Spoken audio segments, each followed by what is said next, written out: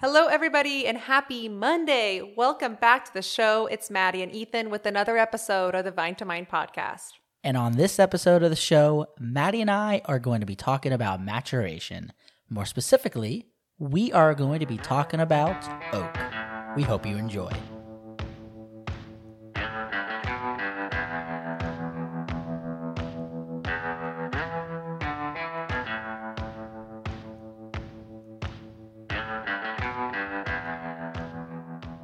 So, Ethan, Hey, Maddie. you've been outside recently.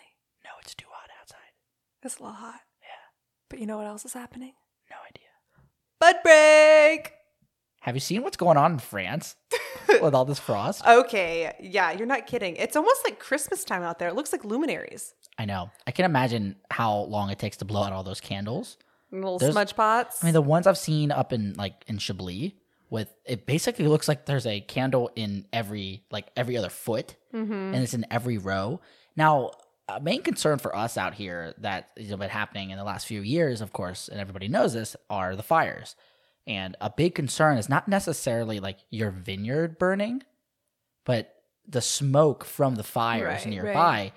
Getting into your grapes and then making a wine that smells like an ashtray, which is not very tasty. I mean, I myself love a Cabernet Sauvignon, just like you, Maddie, that smells like a nice tobacco, but not an ashtray. There's a big difference between that. With that amount of candles, do you think there's some kind of concern with the smoke at all? I don't know. You can't help but think maybe. I mean, it's like a little baby. It's just breathing in all that smoke. Can't be good. Well, sometimes Chablis has a little bit of like a flinty character anyway, so maybe I'll just kind of, I don't know, emphasize that. Who knows? But regardless, it's pretty crazy what's going on over there. If you guys haven't followed it recently, it's kind of too soon to know. It's going to take a few more weeks before they're really going to be able to assess the damage. But there's been a lot of frost in France, especially in Burgundy. So, really hoping for the best out there. That's rough. Yeah, they're saying this is probably the worst frost they've experienced in the last, 2 decades? At 3 least, decades? I think so. But at least wild. here in Napa, it's been beautiful lately. There's those windmills have been going off just about every morning. So hopefully we're mitigating all frost here. But it's kind of a scary time. You're kind of on edge the whole time. But regardless, it makes me super excited for this next vintage. I think it's going to be a good one. I hope so. That's just me staying positive. Every morning when I drive up, St. Helena Highway, and I see those beautiful hot air balloons that are just flying over me as I'm driving through these valleys. You gotta stay hopeful. You gotta stay hopeful. I am concerned about my Merceaus because, you know me, and I don't want them to go through frost damage. I mean, what would I do? I guess I'm not drinking wine with you enough. I don't know. I guess we'll just have to drink some aged ones, I guess. Okay, that's fair. That's fair. Good compromise. So, Ethan, should we get into the oak conversation today?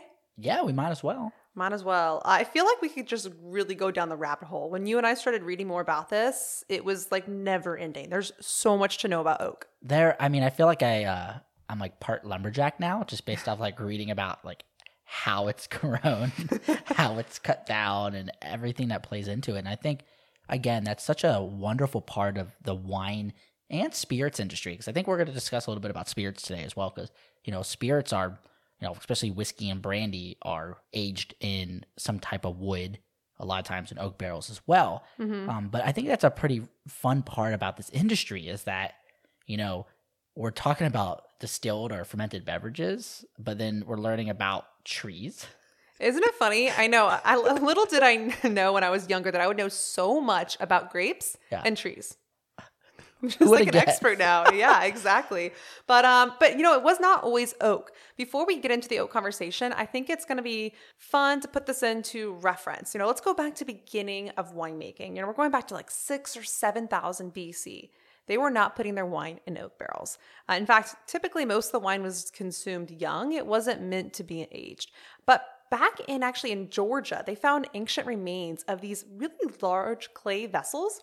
I mean, these were large. They could hold hundreds of liters of wine, and they would actually store them partially underground because there was no temperature control, obviously, at this point in time.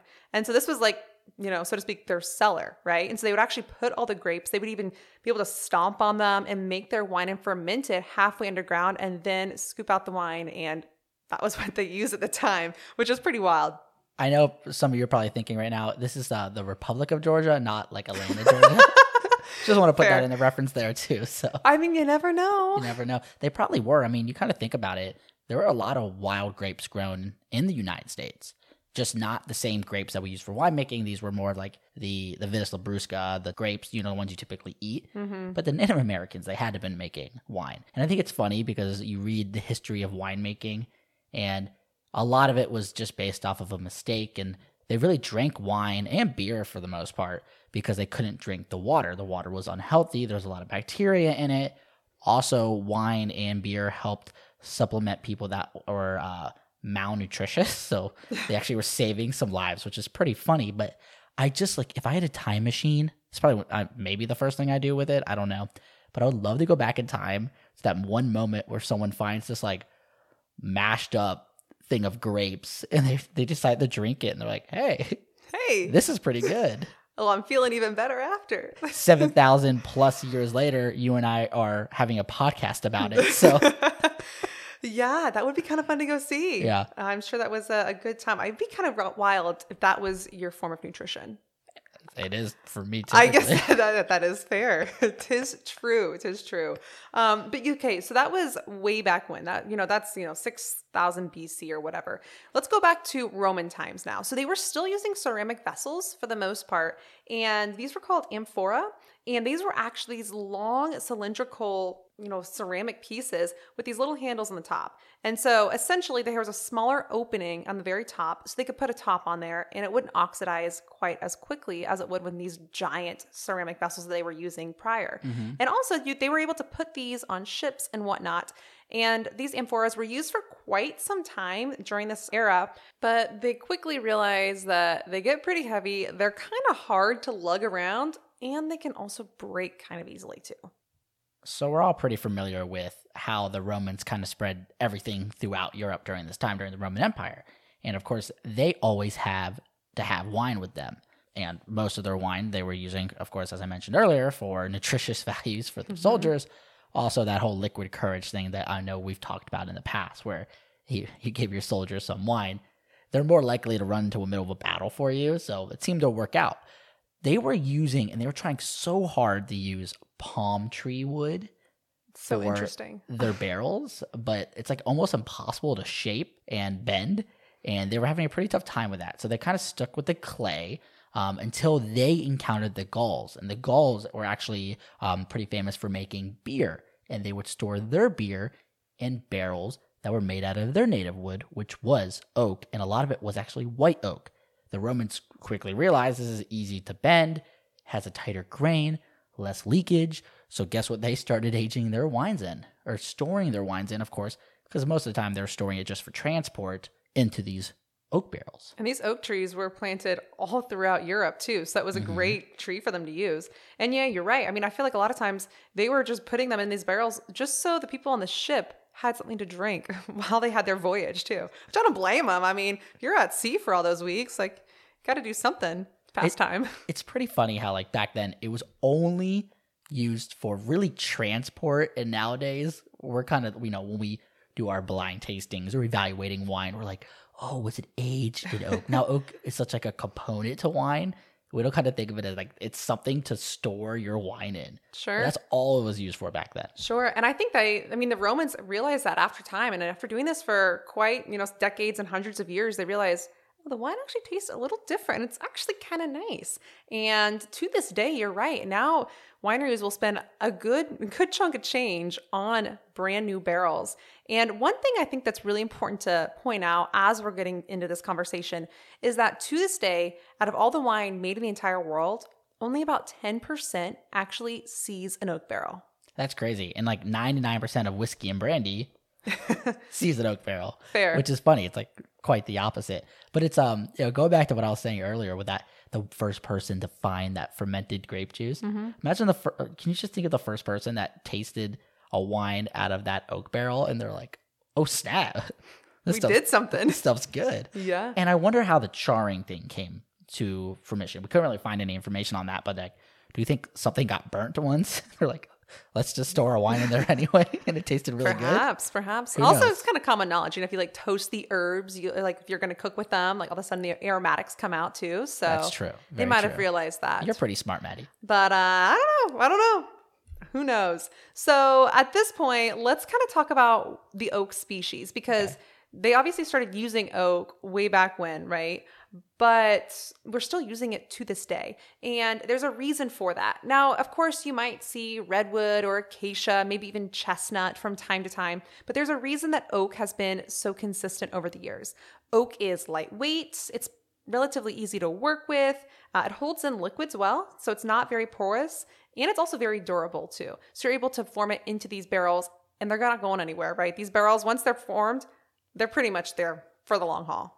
The species that we use for oak barrels for winemaking is called Quercus. And there's about 300 plus species of oak found in this world, but there's only really a few that are appropriate for the production of wine barrels. Some, however, they can be a little bit tougher, more rugged, and they're not really suitable to be cut into staves. Now, they grow and they respond to their terroir, just like grapes do.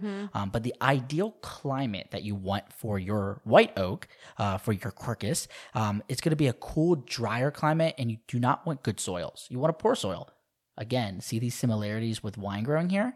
Because you want to slow down that growing process so they have a tighter grain and they have more rings per inch, per se, just to make a more durable, tighter, less leakage, less problematic oak barrel. Sure. And that makes so much sense too. And that's why there's forests in specific areas too. Exactly. And here in the United States, we have our specific forests. Same goes for France, Eastern Europe, and whatnot. But you had said that you want, all this, the growing process to be spread out over a long period of time. Exactly. And I think that is crazy to see how long it actually takes for these trees to grow.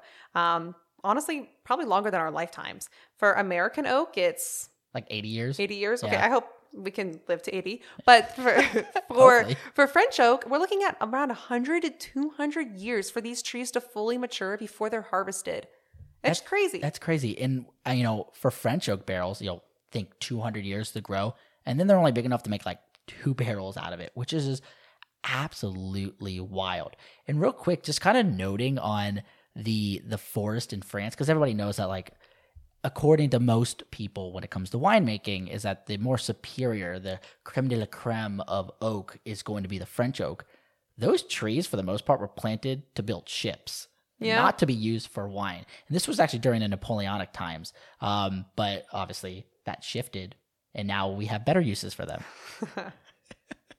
So going back real quick to the species, and we all talked about how long it takes for these to grow. It takes even longer to make them. So the American oak, which is called Quercus alba, that grows your neck of the woods, Maddie. Well, not Kansas per se, but Missouri, close enough. We're going down to the Ozarks for this. Going to the Ozarks. That's not exactly my neck of the woods, but not too far away. Apparently, the Ozarks has like the perfect climate for growing American oak, and it makes like the far superior, like the top quality American oak barrels. That's pretty awesome. That is pretty cool. I just learned that through research. Yeah, Ozarks is a beautiful place. I think a lot of you guys are familiar with the TV show, but turns out they make great American oak trees as well. Yeah, they're not just known for whatever they do in that TV show. No.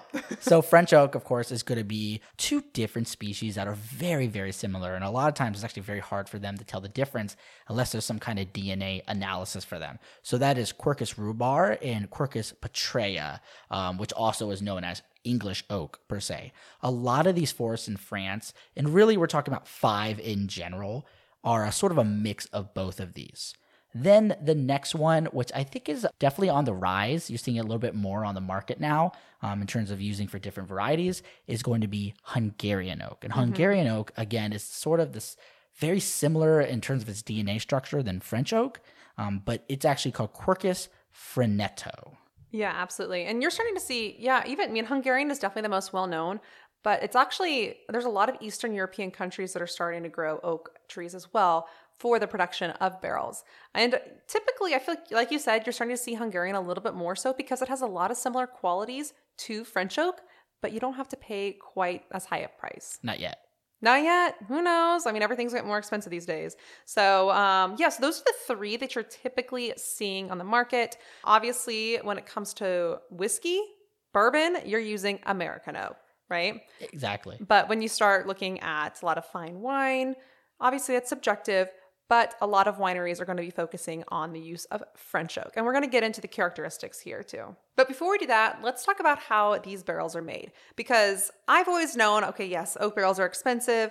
I don't really know exactly why, but I have such a greater appreciation for it now that I actually realize what goes into it.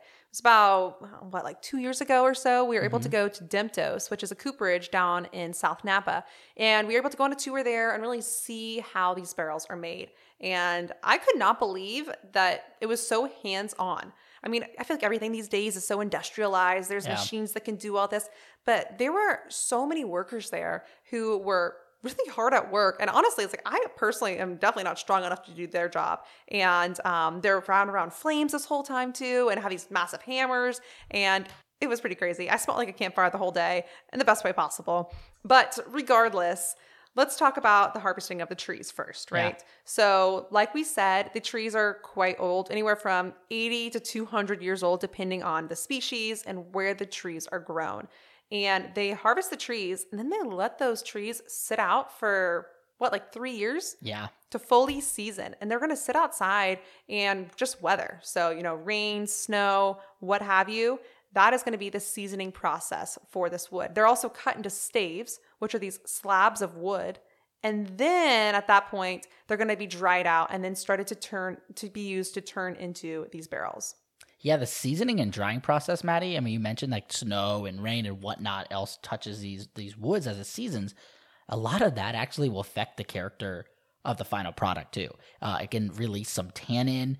If they don't season it as long, you can have like more harsh tannin. If you season it too long, you could actually lose some of those aromatic compounds found in the wood. There's so much that goes into it. Again, just adding to this whole like romantic part of winemaking that like why there's so many different wines is because all these little things tie into the process of making wine that can make it taste different than another one. Yeah, absolutely. Cool. Absolutely. Yeah. So they have all these staves, so pretty much slabs of wood, and they use the rings that you see on the outside of the barrels, and they start placing them in there. And then they heat the barrels so the wood becomes more malleable. Yeah. And as they're doing this, they're forming it into the shape of the barrel. And also, once they finally have the shape down, then they have to toast the barrel too. And this is a very important part that you had alluded to earlier when we were talking. Toasting really releases a lot of these aromatic compounds from the wood. It does, absolutely. And this, I mean, there's many different toasts. You can actually get barrels, and this is really up to the winemaker, but you can get a barrel that's not toasted at all. You can get a barrel that's just having the staves toasted without the heads. You can have it with the heads toasted. You can have a medium toast. You can have a medium longer toast, which it just takes longer to get to medium. Or you can have a pretty heavy toast. For whiskey, you can do or bourbon, you can have like an alligator char where it's just really burning on the inside. And what you're doing is you're bringing out the aromatic compounds that are part of the red layer or the hemicellulose component of the wood. Now you have these compounds released, and whatever beverage, whether it's your wine, which we're discussing, your whiskey, your brandy, heck, even your beer, is going to act as a solvent, and it's going to absorb all these aromatic compounds that are going to change the characteristics of said beverage. And there's a lot of different compounds that you actually, believe it or not, might be pretty familiar with. One in particular is called vanillin. Vanillin is the aromatic compound that makes vanilla smell like vanilla. There's also one called eugenol, which adds a spice and clove character to it. Furfural, which actually provides a caramel flavor. And then one kind of controversial, but it's called guaiacol or 4-methyl guaiacol, which kind of talked about it earlier. It's the smoke chemical. It's all too familiar. But that adds sort of this charred cedar or smoky aroma to your said beverage. And I, for one, you all know me, I'm a huge, huge fan of whiskeys. And whiskey has that like smoky, charred wood kind of character that a lot of other whiskey aficionados love. Sure. And I think that's why it's, this comes back to the winemaker too. And this is a whole other side of the winemaking job, and honestly, in their duties when they're making this wine, is because they have to decide what cooperages they're going to be purchasing from. And even from a single cooper, they're probably going to pick from several different forests and have the different toasting levels and whatnot. This is a whole other component that will really make it be integral in the wine. And I know you and I have been able to do barrel programs as well, where we're able to taste the same exact wine in a number of different barrels, and some different coopers, some are having different toasting levels, and it makes a dramatic difference in the wine. And I think we like to use the analogy that the oak should be the frame, right? If you have the portrait, that should be the grape, should be the wine that's shining through. And then you have this, this nice frame that just accents that portrait. Exactly. We've all seen those portraits that have that gaudy, thick frame attached to it. That's not exactly ideal. So this is, the spice box for the winemaker. Exactly. And that's what you want, like you said, that's what the winemaker wants. That's what you want for your wine. You want that fruit. You want that floral characteristic to really stand out in that wine. If I have a Pinot Noir, I want my Pinot Noir to smell like cherry, not just oak. The oak emphasizes that. It adds more character, more layers per se to that wine. Now, you get into brandy and whiskey. Honestly, it's quite the opposite. When you're drinking whiskey, you're not really necessarily looking for cherry or apple or pineapple.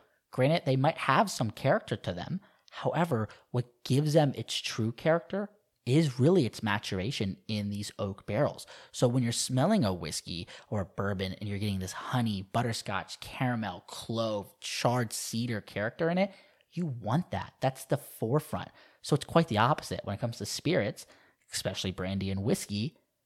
The picture is now the oak. You're so right. And the frame is really anything else that's in that glass. Yeah, absolutely. Absolutely. And I think that's interesting too. And when you talk about different grapes, right? So here in Napa Valley, of course, just about every Cabernet Sauvignon is going to be aged in oak barrels, right? That's one of the reasons that the wine out here is typically not super cheap, right? It goes into the cost for this wine. Let alone the time that it's going to be aging. But that's why you can often age a Cabernet a little bit longer than some Pinot Noirs too. Not all the time, but Pinot is such a delicate, light style of wine, such a light grape, that you don't need a ton of oak. You don't want to overpower some of those delicate aromas. And then we also go to white wines, because obviously we know some white wines are also aged in oak barrels. Of course, Chardonnay, some Sauvignon Blancs, you have some Viogniers as well. We'll see their time in oak. But not all of it is going to be new oak too. Exactly. And that's a whole other subject as well. Because when we say new oak refers to the very first use for that barrel. But they say after you've put any liquid in there, especially wine, or spirits or what have you, that 90% of what that barrel has to offer is already used up. That's crazy. It's like we're using a tea bag. That's crazy. Yeah. So then, actually it adds a nice kind of dimension if you want to use, say 20% new oak and then 80% used oak barrels. So you don't have a super, slap in the face, a ton of oak hitting you right away. And you bring up a good point. Like, why would we use a barrel that doesn't have any of those aromatic components? Well, barrels do more than just that. Them add more layers of flavor or aromas to your wine or whatever beverage is aged in there. It actually softens it out. And this is especially important when it comes to wine, because a little bit of oxygen is allowed, to go through this barrel, because, wood is porous. Now, white oak is not as porous as other wood, but it's still porous. It allows some oxygen in, which will help soften the wine out, kind of round out the edges, add a little bit more weight and body to the wine.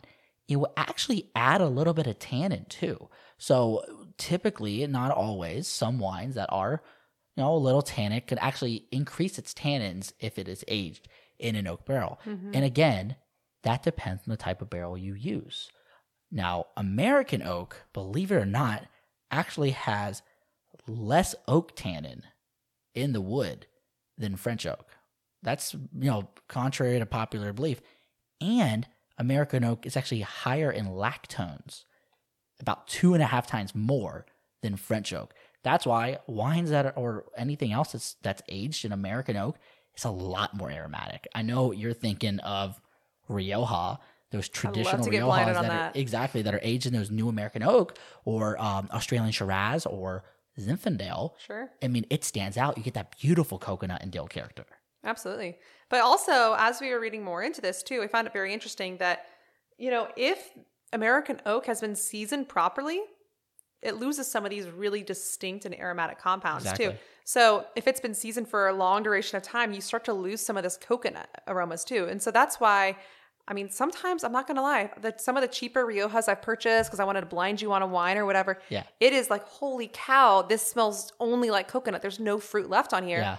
And I can't help but think they just bought that barrel from a cooper and they got a pretty good deal on it because maybe they skipped a few steps, from here to there. Exactly. So we should talk about what happens after a winemaker is done with their barrels, because they don't just recycle them. They end up in my backyard. They end up in Maddie's backyard. A lot of people turn them into planters. You could turn them into, a nice outdoor table. You could turn them into your little bar shelf. But however, a big market is, European whiskey. A lot of Scotch producers, Irish whiskey producers will actually purchase these used wine barrels to age their whiskeys in them.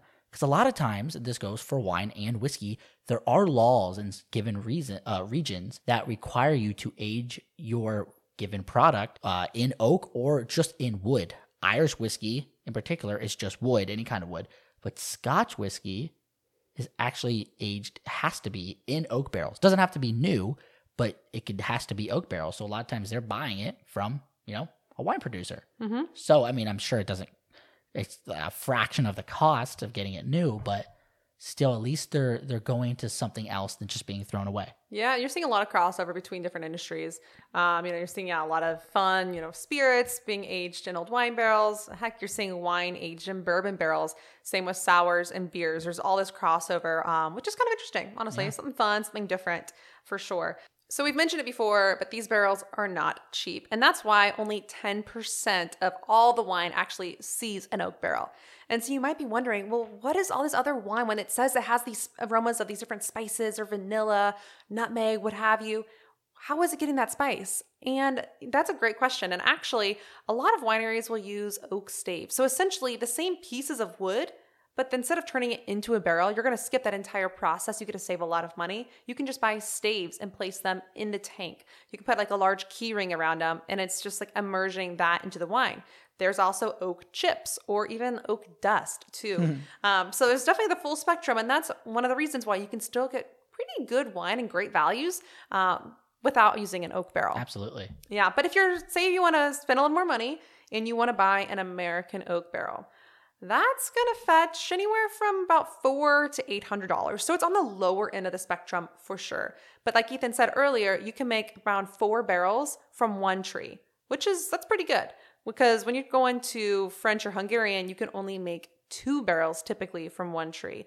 And so Hungarian, it's kind of the middle ground. I would say anywhere from like 6 to 8 or so, 600 to 800. And then finally for the French oak, that's definitely going to get you the most. And that's going to be anywhere from like 800 to 3,500. So put that in perspective, folks. Not only is it expensive to, have a facility to make wine and own a vineyard, but to maintain the vineyard, harvest the grapes, hire people to pick the grapes, process the grapes, make the wine. And then what you do after that, if you choose to want to use an oak barrel, let's say you have a Napa Cabernet and you feel like you need to have some kind of new oak, that's a whole nother expense. And unfortunately, you're not just aging it for like a week. Right. It's going to be, a lot of times like out here in Napa, the average is, give or take 16 months to 26 months in between that. That's a long time. That's 2 years of what you're trying to make money off of, your passion project, just sitting there. And then after that, it's going to sit in the bottle too. For a long time sometimes. So put that in perspective. If you're looking at a wine, you're like, oh, why is this $150? A lot of that does have to do with the oak. And then if they use a thicker glass, better corks, et cetera, that will go into the price. And of course, marketing too, which is great. So when you're blind tasting a wine and you want to determine if it has oak and which oak, some things that I like to kind of think about is, if I smell a really aromatic wine that has sweet vanilla, coconut, and dill, I'm automatically thinking this has been aged in an American oak barrel. Those are the typical characteristics. French oak is a little bit more subtle and sometimes a little bit harder to decipher if it's in a wine, and that is going to be baking spices like cloves. You're going to get a little bit of maybe espresso or even toasted cedar. For Hungarian oak, I can't really give you any advice on that one. Best of luck. I still have trouble picking that out in a blind tasting, but they say spice sometimes, but honestly, but who knows? It's similar to French oak, I would say. Exactly. So we hope you've all learned a thing or two today about maturation and how oak barrels work and why we use oak in winemaking. But I think it's time to talk about our nightcap. I think so, because I think we could sit here for another, who knows how long if we don't move on now. So yeah, today we've got a fun one. We do. Ethan, you brought this one in today. We are tasting a Lodi Mission wine. Which is kind of fun because we've had some amazing people reach out to us with requests or comments. And this is kind of something that has to do with the last couple podcasts. You know, we talked about Lodi in our last one as an up-and-coming on-the-rise wine-growing region that we love. We also talked, basically we talked about American history. We talked about the Mission grape, also known as Listan Prieto, and we're tasting both. So this is a pretty awesome producer who makes some other pretty familiar wines out here in California.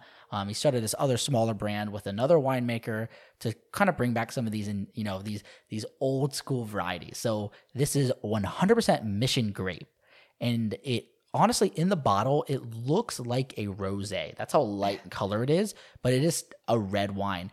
It goes through complete carbonic maceration, which again is just throwing the whole clusters in there and allowing the CO2 to do its work, produces a fruity style wine. And then it's aged in used neutral oak, just going back in there. If you hear neutral oak, by the way, it means used, for about 6 months. And it's just a fun wine. It's cool. It's interesting, to say the least. No, for sure. I know you kept saying, Maddie, it's a red wine. I'm like, Ethan, look at this bottle. That is a rosé. And I was like, we need to put a little chill on it. And then you take a sip and it's tannic.